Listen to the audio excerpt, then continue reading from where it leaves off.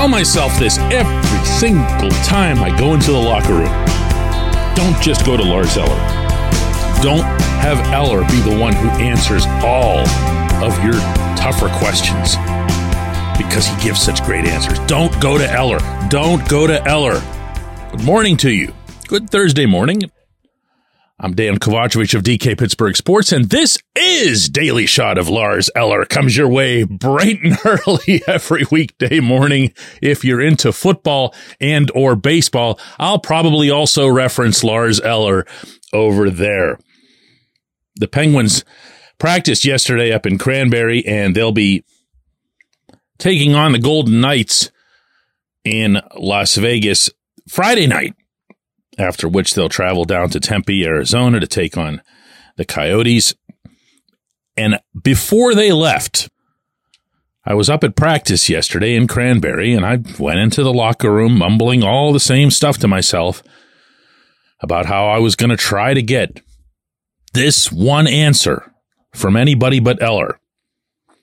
And the question was, how does this team take the ice against the Canucks last week and basically stare through the entire first period? How does this team take the ice against the Hurricanes down in Raleigh and just stare and look at the other team as if they're some sort of science project, and then just kind of from there determine what pace they'd like to play at? And I did ask a couple other guys, and they were helpful. They just weren't Eller. So here it goes. I asked Eller. I think the games, it's been a very obvious feeling on the bench when we're on from the get-go and have a good start.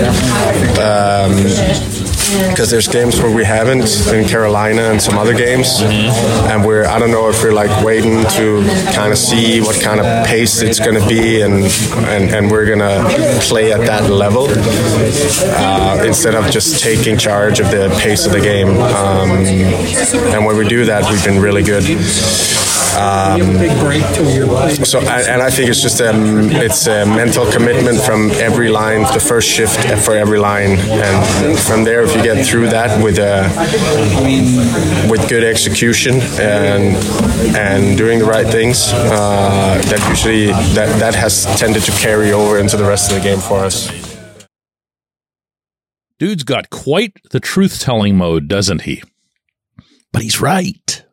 He's right. And he's usually right, whether that's off the ice or on the ice. That's how you get the reputation as being one of the smartest guys in the league, which he's always had.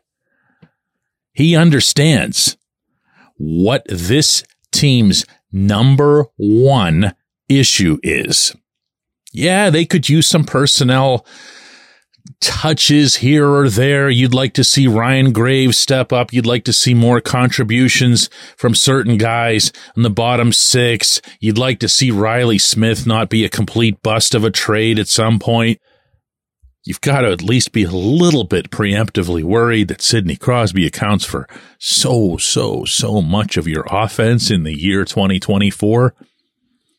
But this is it. This, what you just heard from Eller, is it. These Penguins need to understand, and I am so sorry in advance to those of you who've been hearing me say this for a couple of years now, they need to understand that the only way they're going to contend, not compete, but contend, is to become superior defensively to their opponents. If I have a parallel that I can draw, it'd probably, this goes a little bit far back for some of you, but the Red Wings from around 20 years ago had a beautiful metamorphosis from being a supremely talented and deep offensive group to one that understood where it was age-wise, made no apologies for it, and really buckled down defensively.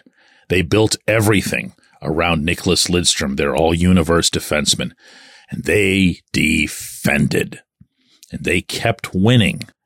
And they not only contended, but they won the Stanley Cup right here in Pittsburgh, as it turns out, in 2008 with a pretty old group.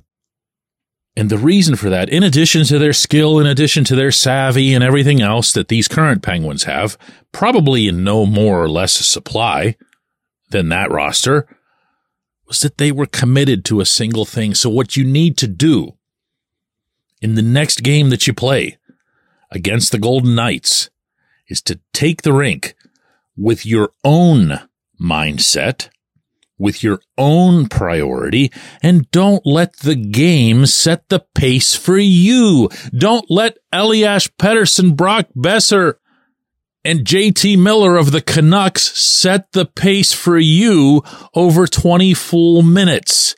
You let them know that you're here to defend. And sometimes that can be a little bit annoying for guys who are skilled players. Ricard Raquel said to me yesterday, he goes, there's some teams where they'll hold the puck, they'll kind of circle back the neutral zone and reset, and it drives you a little bit nuts. And I get what he's talking about. There are teams that aren't even all that good that do that, and you see that they're the ones that give the Penguins problems. The Hurricanes, the Devils, the Sabres do that. And it drives them nuts. Whereas, to the contrary, when they faced the Kraken on Monday night, they came out committed to playing one style of hockey. And they did it right from the very beginning. As you heard Eller say there, it's the first 5-6 minutes that shows who they're going to be that night. Well, they decided that before they ever took the ice. And then they collectively decided that with the way that they skated in their first few shifts, with the way they made sure that this wasn't going to be another one of those games where they gave up a ton of odd man breaks and breakaways and everything else. They were actually going to play what should be their game. Does that sound boring? Does that sound whatever? Hey, so what? Okay, this is the roster that you have. I don't even say that in a derogatory way. You have to look at how these types of teams, the older teams, have succeeded in the past. Don't make it a negative. Look at how they've won in the past. This is it. This is it. Come out, defend. When you get your scoring chances, put them home. That's all. You've still got the talent to do that. When we come back, J1Q.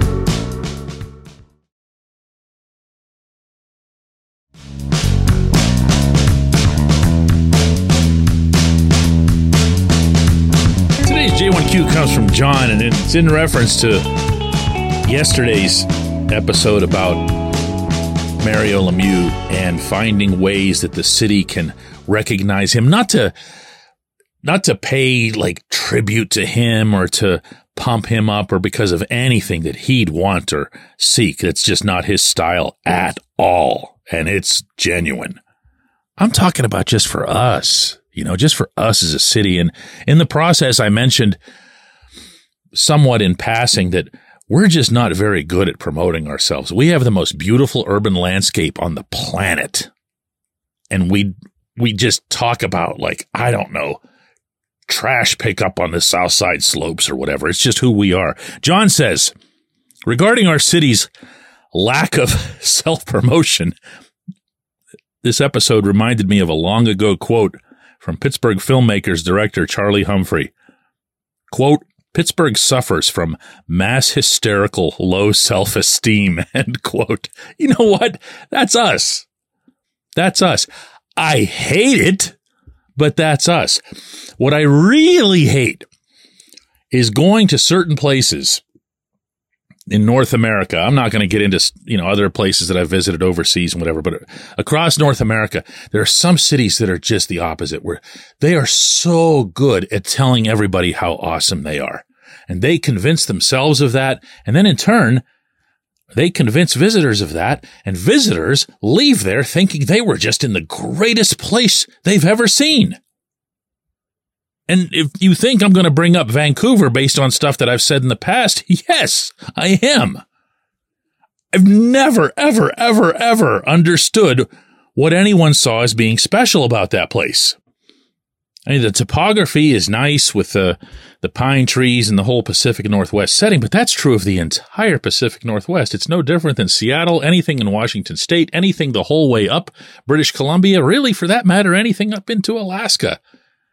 It's just that they really, really, really sell it. And I'm not talking about the Vancouver Bureau of Tourism or whatever it would be called. I'm talking about the people. Even people who are there on some temporary basis, like studying or whatever, they just sing about Vancouver.